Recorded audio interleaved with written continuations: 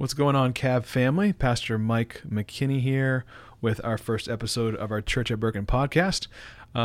We could call it Cabcast or something like that. I'm not really sure what to call it yet, but if you have any suggestions, feel free to let me know, and I will possibly consider it. If you do want to suggest a name, you can email me, because if you just kind of say it in passing, I'll just forget it, but that's not a promise. That is a consideration. Anyways, let's get right into it. I don't want to keep blabbering on here. What are we talking about today? We're talking about the Lord's Supper and how we practice it on a weekly basis, and some changes we're going to be making on our Sunday worship gatherings and the routine, how we actually do it on Sundays. So here's what I'm going to do. I'm going to state the change up front, so you're not constantly wondering and waiting for me to get there or fast forwarding to the point where I say what the change is. Then I'm going to talk about why we're making the change, and then when we're going to do it, and just possibly any other considerations, questions that people might have. Okay, so here's what we're doing. Typically we practice the Lord's Supper every single week, and that's going to be continuing. We're not changing that. But the way in which we're doing it on Sundays is going to be the same way that we did it this past Good Friday. Now, you might be like, I don't even remember what we did. So let me just refresh your memory. On Good Friday, what we did was I preached my sermon, and then afterwards we did this thing. It was called Interlude of the Spirit. And that was a time where we said, no one come to the table yet, just stay in your seats, and we're going to let the Holy Spirit work in each person individually as he sees fit. We're just going to leave room for the Holy Spirit. It's an unplanned, unset amount of time for the Holy Spirit to convict, comfort, cry out, praise, pray, whatever he wants to do in each of you. We want to give you guys that time. And then if you guys remember, I was standing up there, and then I just stepped back. I stayed up on the stage, stepped back, sat down in a chair, and I just kind of observed and prayed as I was watching the Spirit move amongst you. And I'm just kind of being sensitive to what the Spirit is doing. And then after some time, I stood up, came to the front, and then I gave an official invitation to the table. And every single one of you who desired to take the Lord's Supper, you came to the table, grabbed a cup, went back to your seats, and then we took it right away together before continuing in worship. So that's what we're going to be doing. So if I give a quick little outline, it'll be sermon, interlude for the Spirit, invitation to the table, and then actually taking the Lord's Supper together, and then we'll continue with our final songs in the worship set list. So that's the change. That's pretty much it. Now, the next question is why? Why are we doing this? The two main reasons are, number one, we've always been talking as an elder board about how do we help you guys, how do we disciple the church so that we truly honor the Lord's Supper for its solemnity. It just means like the seriousness of it, the sacredness of the moment, and we really feel like doing it like this. The Word of God has just been preached.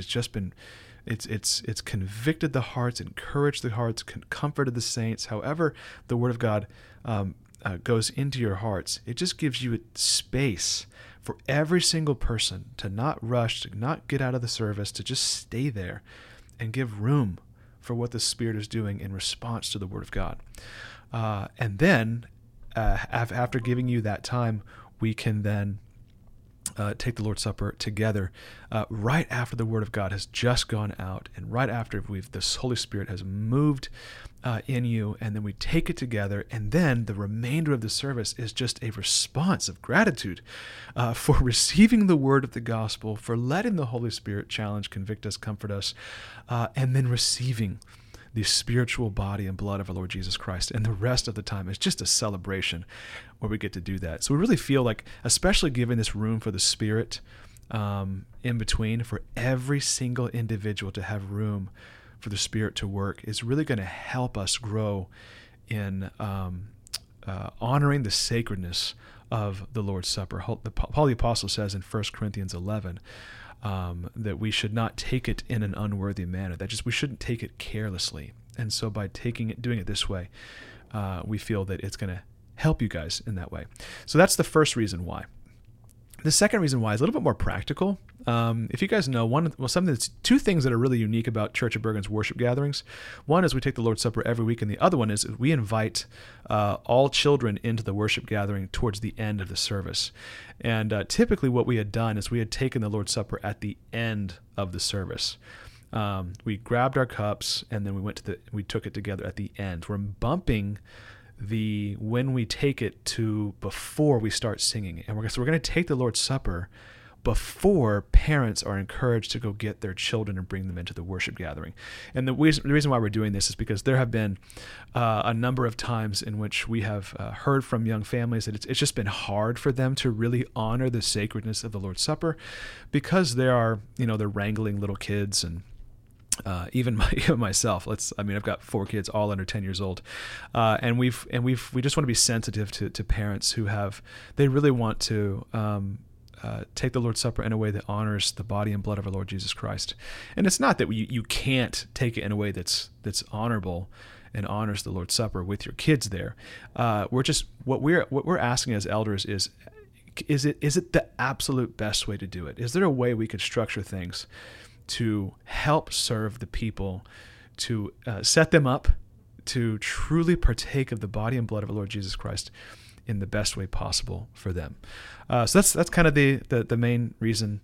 The other reason why we're making this change is for the sake of the young families. And this is not just a few. If you guys know, one thing that the Lord has really blessed this church is we have a ton of young families. Babies are constantly being born in this church. It is unbelievable. And so that's our context. And so you do want to be sensitive to the context. It's appropriate to make adjustments and changes based upon your context as a church. Okay, so that's why we're doing it.